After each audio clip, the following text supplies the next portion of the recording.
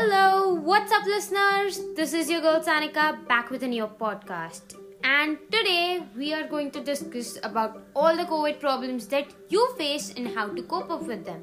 So, the first problem that I would like to address is the boredom and the lack of excitement you feel. Being around the same 4 to 5 people for the whole day. And I would advise you to try new things and share them with people online during this period. This will help you encourage through all the hard times you face.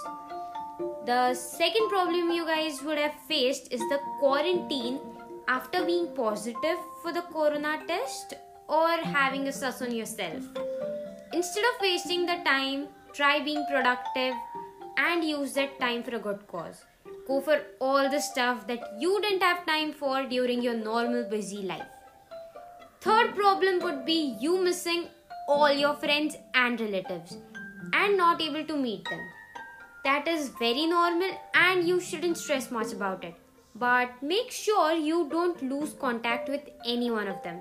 That will make you feel empty and you won't have the same kind of bond with them.